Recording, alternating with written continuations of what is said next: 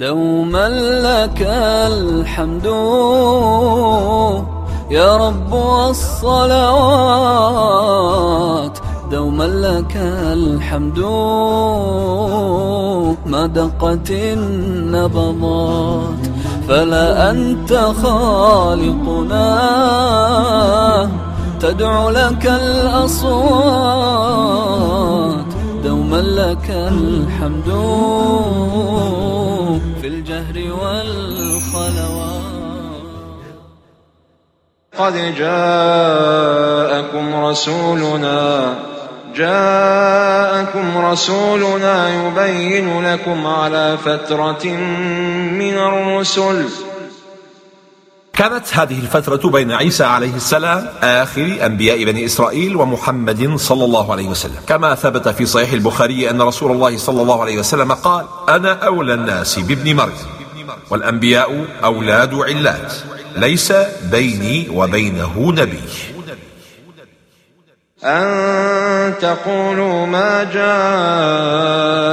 من بشير ولا نذير، فقد جاءكم بشير ونذير. أسقط الله هذه الحجة الباطلة المتوقعة لأهل الكتاب، فأرسل محمدا صلى الله عليه وسلم حتى لا يتذرع يوم القيامة بعدم إرسال رسول. فقد جاءكم بشير ونذير. التنكير هنا لتعظيم شأن النبي صلى الله عليه وسلم، وإشارة إلى أهم وظيفتين من وظائف النبوة: البشارة والنذارة.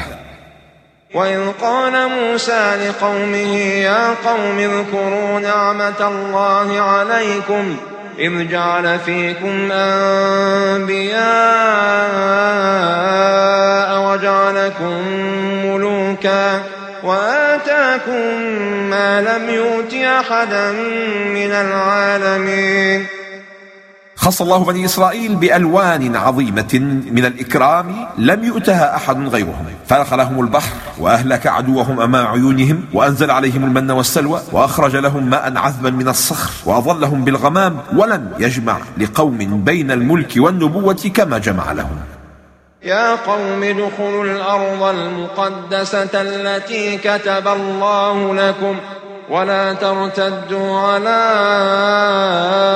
أدباركم فتنقلبوا خاسرين. الأرض المقدسة هي بيت المقدس، وتقديسها تطهيرها من كل خبث، لذا فواجبنا اليوم تطهيرها من دنس اليهود. كتب الله لكم. كان في الأرض المقدسة قوم جبارون، فوعدهم الله بأن تلك الأرض ستكون لهم ليقدموا على قتالهم من غير جبن ولا خوف ولا هلع.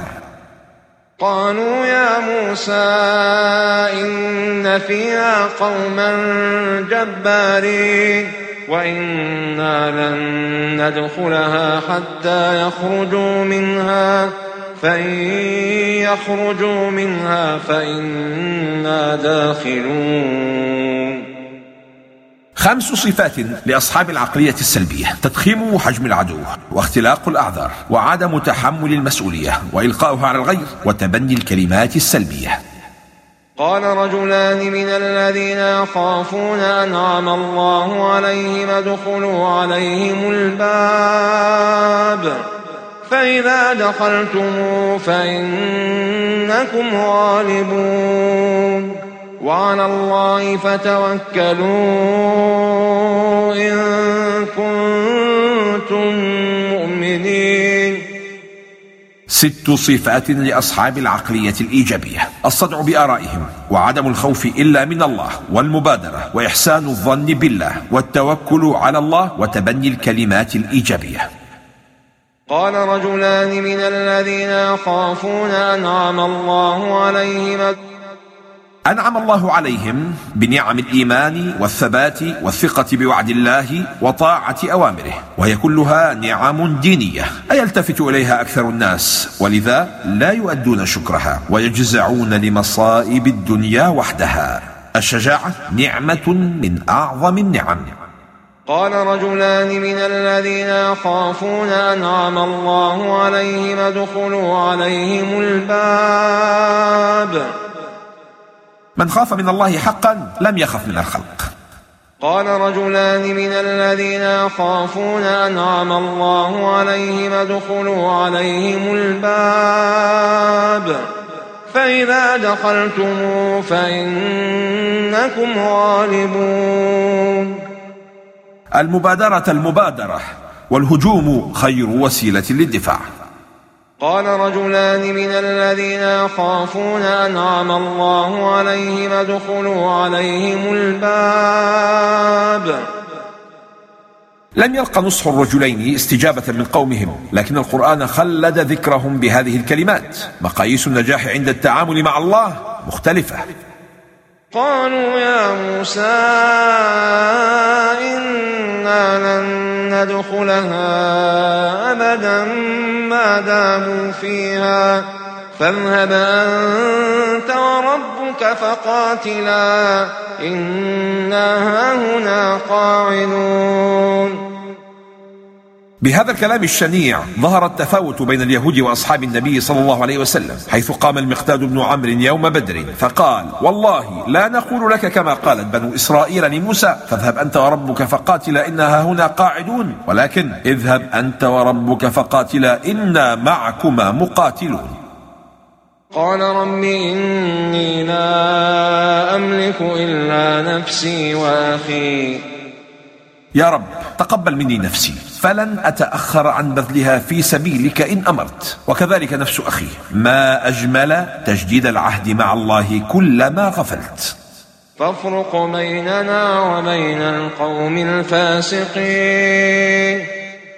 أي خلصنا من صحبة الفاسقين. ويحمل كذلك معنى الدعاء عليهم، أي افصل بيننا وبينهم بأن تحكم لنا بما نستحق وتحكم عليهم بما يستحقون. لا تعاقبنا بذنوبهم فإنا لمعصيتهم منكرون ولأعمالهم كارهون. فراق الفجرة من سمات البررة. قال فإنها محرمة عليهم 40 سنة يتيهون في الأرض. المجاهرة بالذنب والاشتراء على المعصية تعجل بالعقوبة. فلا تأس على القوم الفاسقين. لعل موسى شعر بالضيق من دعائه فقال لنفسه: لماذا لم أدع لهم بالهداية بدلا من الدعاء عليهم بالفراق؟ فقال الله له: فلا تأس على القوم الفاسقين. ويجيب مضطرا في أحلك الساعات فلأنت راحمنا يا سامع الدعوات دوما لك الحمد. واتل عليهم نبأ ابني آدم بالحق. هذه القصة مهمة، وعلامة أهميتها أن الله أمر نبيه أمرا خاصا أن يتلو تفاصيلها علينا. إنما يتقبل الله من المتقين. القبول لا يخضع لظاهر العمل بل لما وقر في قلبك من التقوى. ما أنا بباسط يدي إليك لأقتلك إني أخاف الله رب العالمين. القاتل لا يخاف الله، ولو خافه ما قتل. قال أبو أيوب السختياني: إن أول من أخذ بهذه الآية من هذه الأمة لئن بسطت إلي يدك لتقتلني ما أنا بباسط يدي إليك لأقتلك إني أخاف الله رب العالمين لعثمان بن عفان رضي الله عنه. إني أخاف الله رب العالمين. الخائف من الله لا يقدم على الذنوب، خاصة كبائر الذنوب. إني أريد أن تبوء بإثمي وإثمك فتكون من أصحاب النار. كيف يبوء بإثمه وإثم غيره؟ والله تعالى قال: ولا تزر وازرة وزر أخرى. والجواب قال ابن عباس وابن مسعود معناه: تحمل إثم قتلي وإثمك الذي كان منك قبل قتلي. فقتله فأصبح من الخاسرين. في الحديث الذي أخرجه الشيخان قال رسول الله صلى الله عليه وسلم: لا تقتل نفس ظلما إلا كان على ابن آدم الأول كفل من دمها، لأنه أول من سن القتل. فبعث الله غرابا يبحث في الأرض ليريه كيف يواري سوءة أخيه. شكرا لك أيها الغراب، علمتنا درسا من دروس الأخوة. تعلم من كل من حولك حتى لو كان أقل منك، فقد تعلم ابن آدم من غراب كيف يدفن أخاه. فأصبح من النادمين. أليس الندم توبة؟ فلما لم يقبل منه؟ أجيب عن هذا: لم يكن ذلك ندم توبة، وقيل إنما ندمه كان على فقده لا على قتله، وإن كان فلم يكن موفيا شروطه. قال ابن عباس: ولو كانت ندامته على قتله لكانت الندامة توبة منه. فكأنما قتل الناس جميعا. هذا أعظم نص عرفته البشرية في تعظيم قتل النفس. قال الزمخشري في فائدة هذا التعبير: تعظيم قتل النفس وإحيائها في القلوب، وليشمئز الناس عن الجسارة عليها ويتراغبوا في المحاماة على حرمتها، لأن المتعرض لقتل النفس إذا تصور قتلها بصورة قتل الناس جميعا عظم ذلك عليه فثبطه عن القتل، وكذلك الذي أراد إحياءها. إنما جزاء الذين يحاربون الله ورسوله ويسعون في الأرض فسادا أن يقتلوا أو يصلبوا أو تقطع أيديهم وأرجلهم من خلاف أو ينفوا من الأرض. هذه آية حكم قطاع الطرق، فأخبر الله أن جزاءهم ونكالهم عند إقامة الحد عليهم أن يفعل بهم واحد من هذه العقوبات. اختلف المفسرون: هل الأمر هنا على التخيير فيفعل الإمام أو نائبه ما يراه من العقوبات تجاه قاطع الطريق، أو أن عقوبتهم بحسب جرائمهم، فكل جريمة لها عقوبة بحسب شدتها. إلا الذين تابوا من قبل أن تقدروا عليهم فاعلموا أن الله غفور رحيم. إذا كانت التوبة قبل القدرة عليه تمنع من إقامة الحد في الحرابة، فغيرها من الحدود إذا تاب من فعلها قبل القدرة عليه من باب أولى. وابتغوا إليه الوسيلة. كل قربة تقرب من الله فهي وسيلة، فكل عمل صالح وكل اجتناب لمعصية هو وسيلة إلى الله.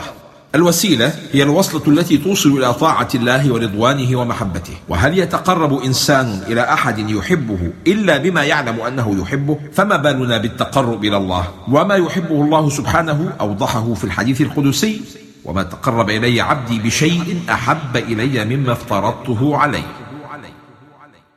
إن الذين كفروا لو أن لهم ما في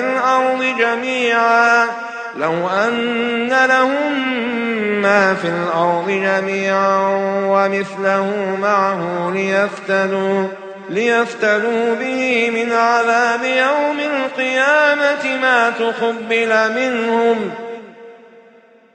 لو آمنوا قبل موتهم بدقيقة لكفاهم عذاب الأبد، لكن لما تأخروا لم يقبل الله منهم كنوز الأرض جميعا ولا ضعفها. للأسف تأخروا.